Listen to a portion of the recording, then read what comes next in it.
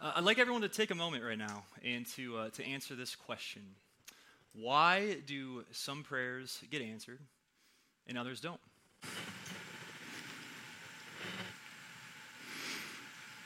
Does it seem like God is sometimes inconsistent in the way he answers prayers?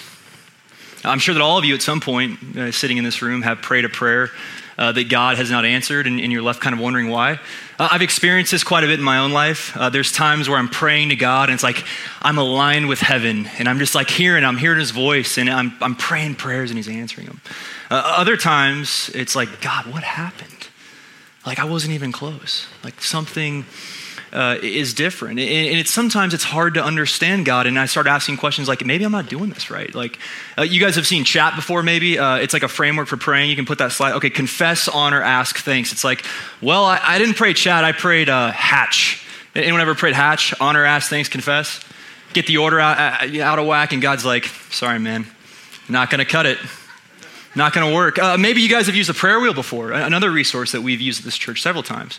You pray through all these different kind of areas of prayer in 5-minute increments. And for me, I try to practice this once a week, and I always run out of time, and I never get to listen. And God's like, dude, you never listen. I'm not going to answer your prayers. Prayer is hard to understand. And then what we do as people is we try to understand God because there's some emotions around prayer that are sometimes unfamiliar. And so what we do is we put a framework around prayer. Maybe you guys have seen this one before. This was straight from Pinterest. I was browsing Pinterest last night, came across. All right, God's 3 answers to your prayers. Number 1, yes, we all love that one. That's my favorite. Number 2, not yet. Less like that one with God, but I'll take it. And then 3 is, I have something better. And I see this and I'm like, yeah, there's some truth to that. And I'm not here to patronize that. I think there is some truth, but sometimes it feels like the answer is no. You ever prayed a prayer that just didn't get answered? Why? What's your framework? What's the framework that you kind of put prayer within the confines of? For some of you, maybe it's like, I don't doubt God's power, I just doubt his closeness. I doubt his intimacy to us. Like he's kind of a distant God. And yeah, there's like these promises and stuff around prayer, but I don't know if I'm in tune with him. For some of you, maybe it's not God, it's you. Like I'm not fasting enough, and that's why my prayers aren't getting answered. Or I'm not praying with enough faith. Or I'm just praying the wrong way and I'm saying, dear God, instead of our Father. And God's like, I made it so clear in the Gospels. It's our Father. What is this dear God stuff? Are you writing me an email? Like, come on, man, figure it out. We all put different frameworks around prayer. And the point that I want to make this morning is that it would appear we have a dilemma. And I think that this is a dilemma that all of us as followers of Jesus will at some point find ourselves wrestling with inevitably when it comes to our prayer lives, especially as we actually start positioning ourselves in a posture of prayer. And here it is. It's some prayers go unanswered, and yet Jesus makes this promise to us. He says this in John 15:7-8. If you remain in me and my words remain in you, and here it is, here's the promise, ask whatever you wish, and it will be done for you. Ask whatever you wish, and it will be done for you. What did Jesus mean by this? It would seem that we have 2 responses. I think the first response is that we make God out to be a liar. Like God, maybe there's some vague, theological interpretation of that, and it doesn't actually mean that when you're thinking about the cultural, scenario at the time, like whatever the thing is that we put on there, okay? I think the second is that it's not something wrong with God. Maybe it's something wrong with us, our interpretation, our understanding. Something is missing. Today I want to talk to you about what is missing, and I want to share with you the secret to praying powerful prayers. I just got back from a trip to the East Coast. It was kind of like a prayer and teaching retreat in Vermont, Woodstock, Vermont, which this is peak season for the fall leaves. Absolutely beautiful. I got to spend some time in New York City as well as Boston. And while I was there, I met 2 new friends, and you can put that picture up. So this is Yeshua, which is the coolest name in the world. I think it means Jesus. And he honestly he's not too far off. And then this is Matt over here on the left. And what these 2 guys do is they are culinary experts. They travel around the world with a small business that they have called Chiave, and they serve the nicest plated dinners, finest wines to cultural elites. I mean, just to put this into perspective, the average price tag, if you were to have these guys come to your house and serve you dinner and wine, $80,000. You're like, whoa. I've never dropped that on a dinner before, I can assure you. And these guys, what's interesting about them is not only are they culinary experts, but they're sommeliers. They're advanced level sommeliers. And we're in a series called Fine Wine, talking about wine. And I don't know a lot about wine, and so it was a gift to be around these guys to learn about wine. And just like listening to the way that they describe wine is the most unbelievable. Like, have you ever heard a sommelier describe wine? It's like a work of art. They're like, we have a 2017 Vaccaras from the southern region of France, and it grew in the Sonoma area, this climate, and it's like astringent and electry with chalky notes of pine and arugula and apricot. It's bold and yet bright, astringent and yet buttery. And you're like, dude, I don't even know what you're saying, but it's just beautiful, and I want to drink it now. And then, I take a big gulp, and I swish around my mouth. I'm like, oh, that's good. I'm tasting some grapey notes with a purpley after finish. Are you getting that as well? Yeah, you are. Okay, got it. It's amazing. And so I started talking to these guys about, wait, what does it take to actually become a sommelier? And they start talking through it. And there's 4 primary stages. So the first stage is what's called introductory. And this is a party trick. This is impressing your friends at a party. You might work at a restaurant. You feel confident in your knowledge of wine. The second stage is what is called certified. Think associate's degree. 2 years of practice. At this point, you're running reference. Oh, yeah, we got a chart up there. We got a chart.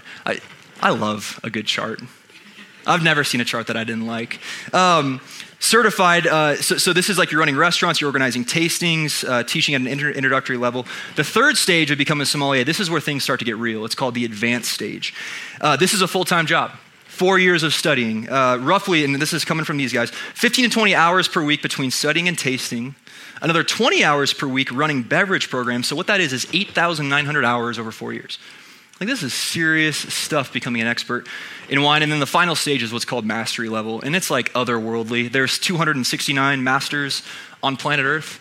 In the way that I understand master sommeliers is that you basically have to sell your soul to wine. These guys are devout followers of Jesus. They're incredible guys. They're family men. And so they're like, we're just going to stay at the advanced level. We're not going to pursue the mastery level. And what's amazing about these guys is, like, as they're talking about wine and I'm learning from them, it's such a gift. And I say to him, I'm like, okay, Matt Yeshua, like, just shoot me straight for a moment. Is this just like a gift that you're born with? Like, is it just no one can do this but you guys? Like, you just were born with a God-given ability to taste wine? And he goes, bro, it's a discipline. It's a discipline. Most of the sommeliers probably want you to think that it's just a very, very rare gift. He goes, it's a discipline. And the same is true for prayer. The same is true for prayer. There are many spiritual gifts that we talk about in our community all the time.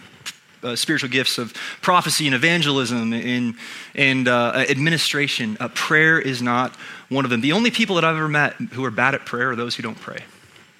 Prayer is not a spiritual gift. And in the same way that there are stages to growing as a wine expert, a sommelier, there are stages to prayer. And so today I want to share with you the 3 stages to prayer. And before I share them with you, I want to say this. I don't have a biblical theology of these 3 stages. I can't like point to you in scripture where they exist, but I think that what you'll discover as we go through them is that there's quite some truth to them. And also, I don't want to present them, though they are sequential, as like stage 1 is for babies and stage 3 is for black belts. I think that at some point, like we're going to kind of find ourselves in all of them. But there is a progression as we mature as followers of Jesus. So let's get into it. The first stage of prayer is what's called prayers of request, which this is honestly just us asking God to do our will. A lot of us can relate to prayers of request.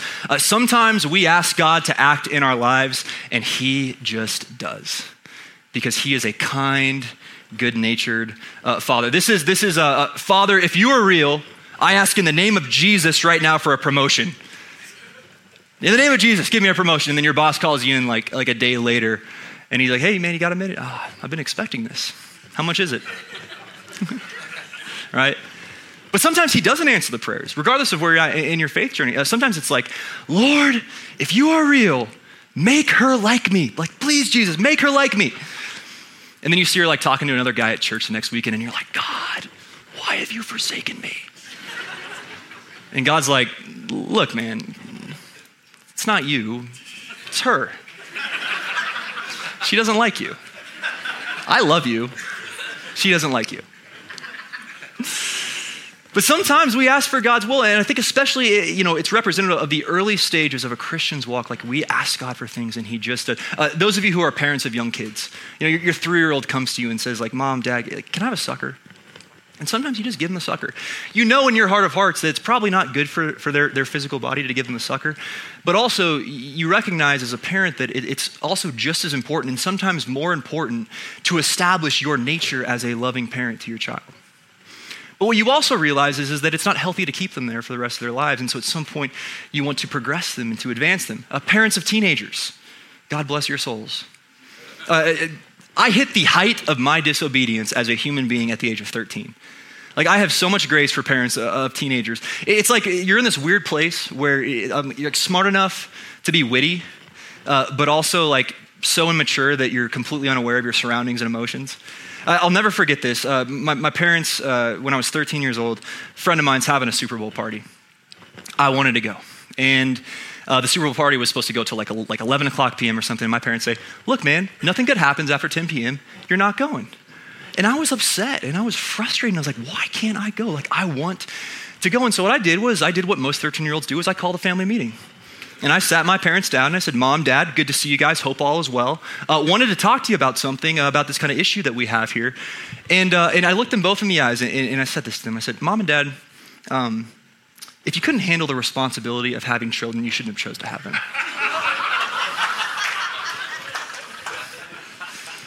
And I became a pastor. So really the message there is that there's hope for your children. But the point that I want to make is that my parents, looking back in hindsight, were actually loving me really well. They were loving me by withholding some things from me. A child looks to their parents and thinks, one of the ways that you love me is you let me do whatever I want.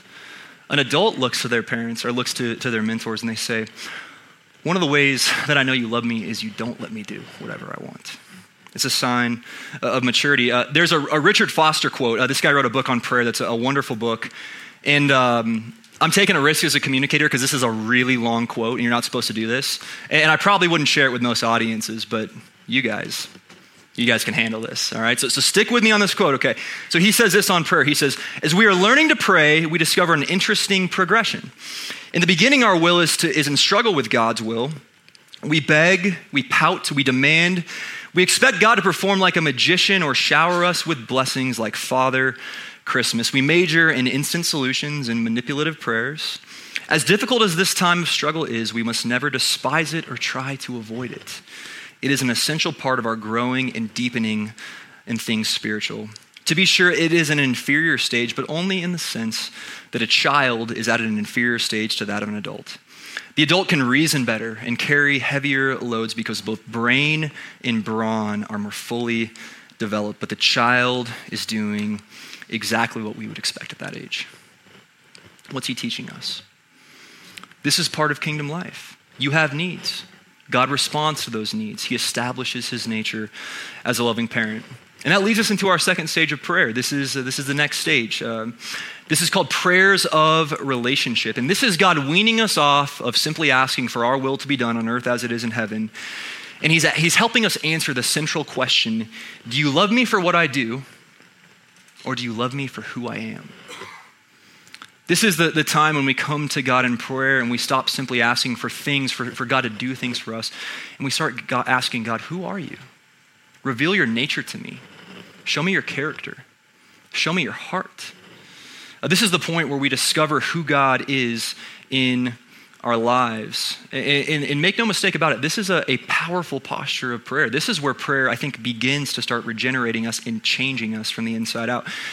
David, the godfather of prayers, he was also like a drama queen, but he was an amazing prayer warrior. Listen to how he prays in Psalm 27:4. He says this, "One thing I ask from the Lord, this only do I seek, that I may dwell in the house of the Lord all the days of my life, to gaze on the beauty of the Lord and to seek him in his temple." If I asked you to describe God in one word, how many of you would say beauty? Would that be the first thing that comes to mind? Like if I asked you, like, hey man, like, what are you doing with your life? And you're like, well, I was considering being an accountant or an engineer, but the one thing I really want to do is gaze on the beauty of the Lord in his temple for the rest of my days. Beauty? Temple? Like where does that language come from? There was something that I think was changing in David's heart. And I think that leads us into the third stage, because it's not just about power and answers, it's about who God is to us. And this third stage of prayer is not a stage that God brings you into. I think it's one that he invites you into. And I'm afraid that most people in the Christian walk never discover it, because it's very difficult. It's very difficult. This is called prayers of relinquishment. And this is the stage where prayer starts to change us. This is the stage of prayer where we are changed into the types of people who are willing to do whatever it is that God is asking us to do, that we wouldn't be willing to do in stage one types of prayer. These are prayers of not, God, please do what I want, but God, I don't want to do it. But I trust that your will is perfect, and I trust that your plan is perfect. And so let your will be done on earth as it is in heaven. This is when I believe prayers start to get dangerous, because they start to transform us and the people around us. And I want to camp on this for a moment. These prayers are so difficult and so hard to pray. Just this week, I was talking to God about something that I've just desired for so long, and I'm like, Lord, like, please, would you give this to me? Please. Like, I have sought your face for so long, but Lord, if it's not your will, I'm okay with that. I'm okay with that, because your will is better. And I trust you. And it hurts. Like, I'm not sugarcoating this. Like, it's a hard prayer to pray, but as I pray that more and more, I notice myself changing. I notice my desires starting to change. And I don't want you to think that this just affects you. I think that it also affects your circumstances in the world around us. Listen, we are a highly outward focused church. Like, we have a mission to make disciples who make disciples for generations to come. It is our heartbeat. It is what I love about this church. The evangelism of the city of Denver could happen in a year if the church would just relinquish their rights to their own will.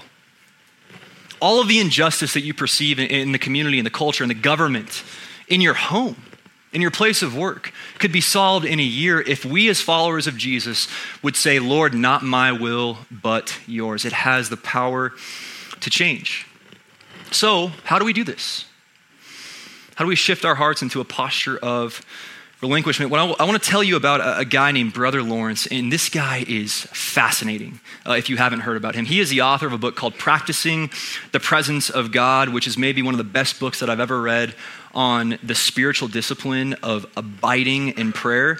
Brother Lawrence was a 17th century monk. He worked in France at a monastery as a chef. He was plagued by chronic spinal illness his entire life that put him in excruciating pain. He was one of the most unassuming people that you'd probably ever meet. No formal education, no theological degree. And yet what was remarkable about this man was that he, despite his lowly circumstances, he developed the practice of living in constant communion with God through prayer, like continual conversation with him. And he simplifies prayer in this way. Listen to his words. He says, the most holy and necessary practice in our spiritual life is the presence of God. That means finding constant pleasure in his divine company, speaking humbly and lovingly with him in all seasons at every moment, without limiting the conversation in any way. And he goes on to say, there's no greater lifestyle and no greater happiness than that of having a continual conversation with God. What's Brother Lawrence teaching us here? What he's teaching us is the power is not in your words. The power is not in your eloquence. The power is in the presence of God. That is where we see the power of answered prayers. It's in God's presence.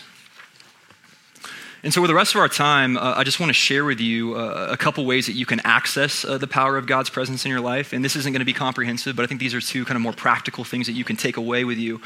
And the first is this is God's will. So if we go back to the verse, John 15:7, just look again what Jesus said. He said, if you remain in me and my words remain in you, ask whatever you wish and it will be done for you. If you remain in me. Put another way, just like Brother Lawrence taught us, if you stay connected to me, constant awareness to my spirit and my presence, my thoughts as your thoughts, your will and my will aligned. I'm talking to you guys, but I'm also with him, right? Like having the presence of God living inside of you, then comes the power. Then comes the ask whatever you wish and it will be done for you. But so often as Christians, we miss this. We miss this part of prayer. Something fascinating that I found this week. We've talked in this series about fine wine, preaching through John 15, a lot about the Greek word meno. It means to remain or to abide. One of the definitions that I found this week was meno translated means a lodging or a dwelling. And it's almost like God's like stopping through Denver and he gives you a call and he's like, hey man, passing through. Plans canceled at the Holiday Inn Express, they fell through. Do you have a place for me to stay? Can I set up shop at your house? Non-smoking room, king-size bed, because I am a king after all. Was wondering, if I could shack up with you, and how would you respond to that? Is it like, Lord, I've been expecting you? Or is it, honey, clean the house. God's coming now. Company's coming, right? What kind of environment are you creating in your life? The Holy Spirit loves to dwell in places where he is welcome. Are you living your life in a manner that is inviting to the presence of God or pushing him away? It's a question worth considering. The starting point of praying powerful prayers in the presence of God is not saying the right words, is being the right person. You will not rise to the level of your eloquence. You will fall to the level of your character. And this is kind of counterintuitive because oftentimes in prayer we think, all right, I got to get it right. Like I got to say the right things and that's where the power is at. And what Jesus is simply saying is no. I need you to be the right person. I need you to be holy as I am holy. It was Martin Luther, who famously said, Christianity is one beggar helping another beggar find food. And so I just want you to think about what we're about to go through this is me helping you find some food, one beggar to another. My besetting sin for as long as I can remember has been excessive media consumption, Netflix and social media. Like this has been, I've experienced the consequences of this in my life in many ways. And what's funny about it too is it's like at this point I realize like the technology is designed to addict us. There's been so many documentaries and articles that have come out about like, hey, this stuff is highly addictive, and yet I still find myself falling into the trap sometimes. And for as long as I can remember, I've watched all 9 seasons of The Office every year, like chronologically. Okay, I love The Office. It's amazing.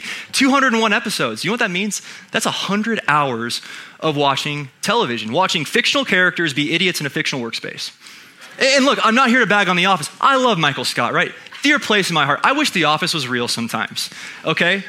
But what I'm saying is that spending 100 hours watching television, saturating my mind in things that are not of God, it's not like that's a sin. I'm not here to tell you that's a sin. I just think that God has better. I just think that God has better for us. What would 100 hours of diligently pursuing God in prayer do to your life? What would 100 hours of intentional one-on-one conversations with your spouse do for your marriage? What would 100 hours of intentionally parenting your kids in the ways of Jesus do for their lives later on down the road? I think at some point as followers of Jesus, we have to give up playing this wretched game of minimum integrity, going from sin to lesser sin. Your inheritance in Christ Jesus is to go from glory to glory, daily being conformed into his image. We are called to be people who are marked by a holiness that hurts the eyes. Listen to what Paul says in 2 Timothy 2. He says this. He says, now in a great house, there are not only vessels of gold and silver, but also of wood and clay, some for honorable use, some for dishonorable. Therefore, if anyone cleanses himself from what is dishonorable, he will be a vessel for honorable use, set apart as holy, useful to the master of the house, ready for every good work. What he's saying is there's 2 types of vessels. There's silver chalices, gold cups that are set apart as holy for use in the kingdom of God, and there are vessels for dishonorable use. You know what I call those? Garbage bins and ashtrays. And what God is telling us, and this is challenging, but receive the word. What God is telling us is you can't have the expectations of a life, of a golden chalice life, with a garbage bin lifestyle. What is the thing that's holding you back? And I think it beckons the question, like, what's your shadow side? Because all of us have a shadow side. Is there anything in your life that's dishonoring God that if you don't change it, or perhaps the people close to you found out about it, would destroy you? What is that thing for you? What a wonderful opportunity to bring it into the light through the conscious act of repentance, of confessing to trusted people and to confessing to God. We live in cancel culture. All of us are so consciously aware of this, right? We see people getting canceled all the time. And if you guys are like me, I'm sure at some point in your lives, you've probably feared that. Like, that thing that I did so many years ago, it's going to come back and haunt me in some way. Please let this free you up. Listen to me when I say this. Your sin will not destroy you. God has a wonderful solution to your sin. It's called the cross. Your covering up of your sin is what will destroy you. What an incredible opportunity to confess openly before God. God will not be mocked. God is holy. God is not invested in maintaining our moral status and character before other people in the public. God is invested in his glory in our sanctification. Let us be holy as he is holy. The second way to access the power of God's presence in your life is through God's word. Let's go back to the verse, Jesus' words. He says this. He says, if you remain in me and my words remain in you, ask whatever you wish and it will be done for you. The Western theology of prayer is, what are we praying for? The biblical theology of prayer is, who are we praying to? There's a shift there. There's something that's different. But I think the tension that so many of us sit in is that when it comes to prayer, we often use our own words. And there's nothing wrong with that. Like, anytime you are praying, like, that is wonderful. But God wants to take you to the next step. He wants to take you to the next stage. Think about worship. When we finish up this message, we're going to go into a time of worship. And there's going to be a worship leader. Kyle's going to come up here along with his team. And what they're going to do is they're going to lead us through songs. And all worship is prayer with a melody, right? It's just two sides of the same coin. And these are people that have thought about worship before, right? Like, they're singing words that are ordained to God.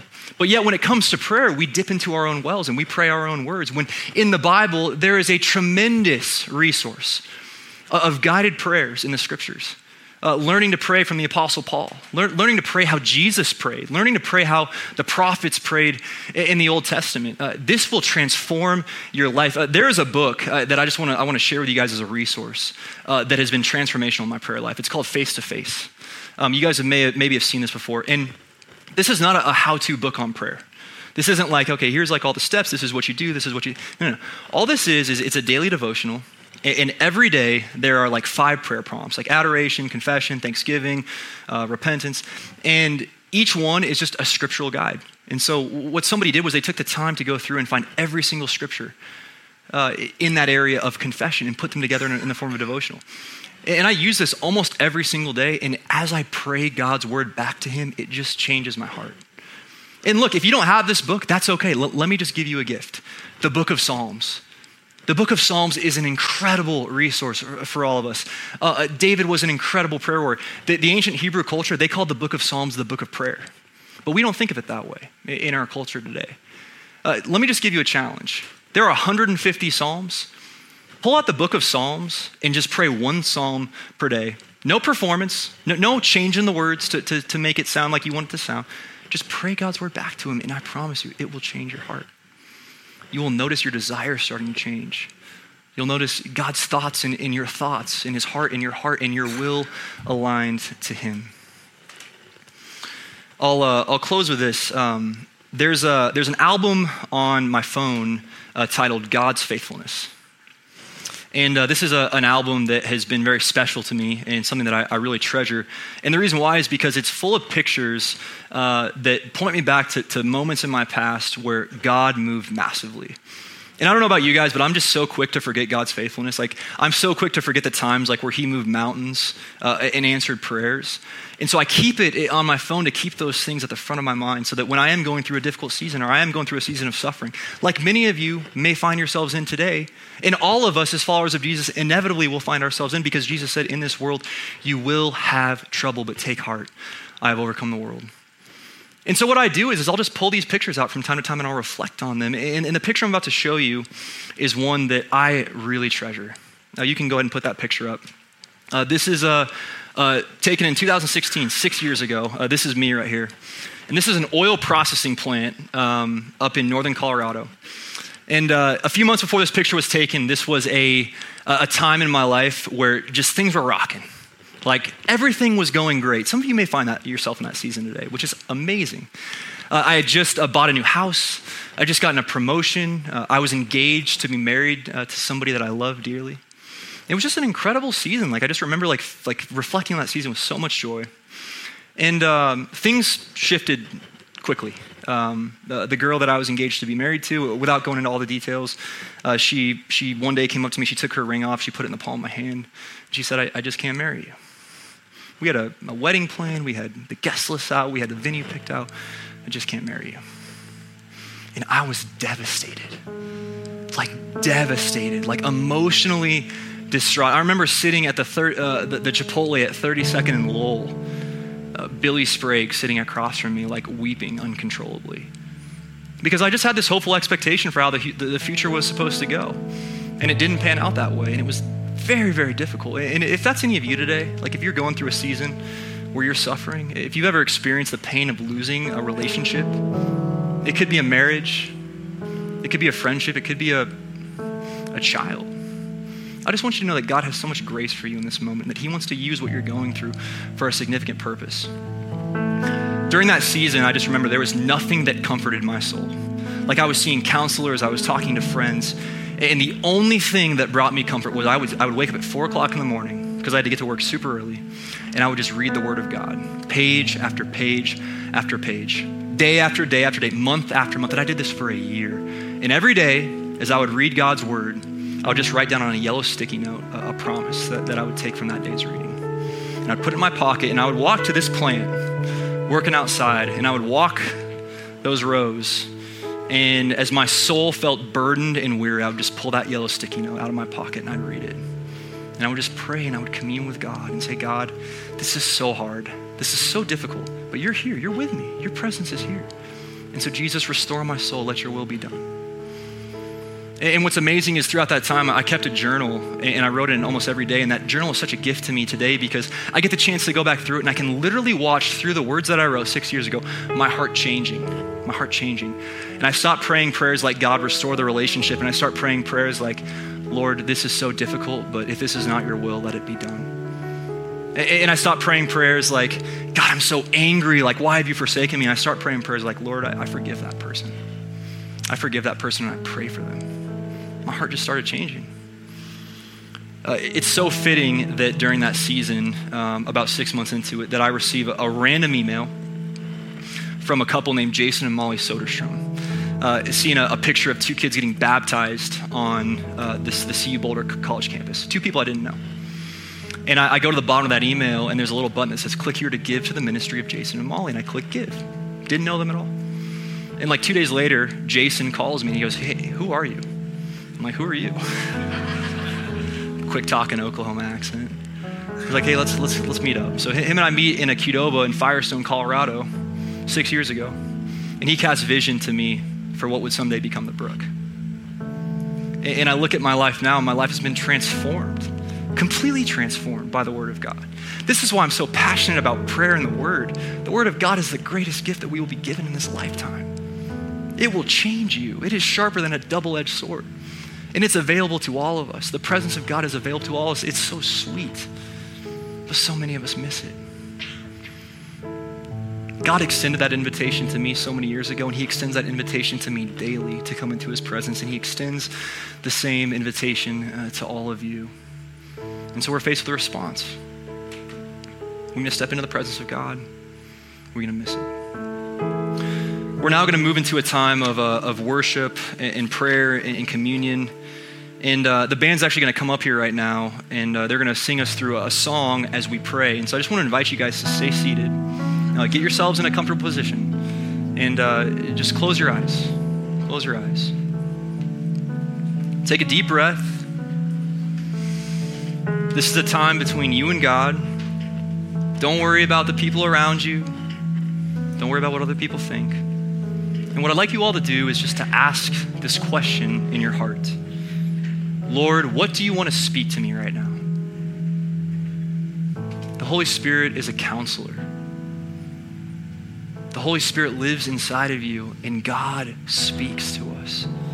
Let us enter into a posture of listening, just listening, no performance, just listening. Don't worry about how to pray. Just acknowledge God in your heart. Jesus, we just surrender this time over to you right now. Help us to hear your voice. Lord, what do you want to speak to your people? What do you want us to know, Jesus? Father, we give this time over to you.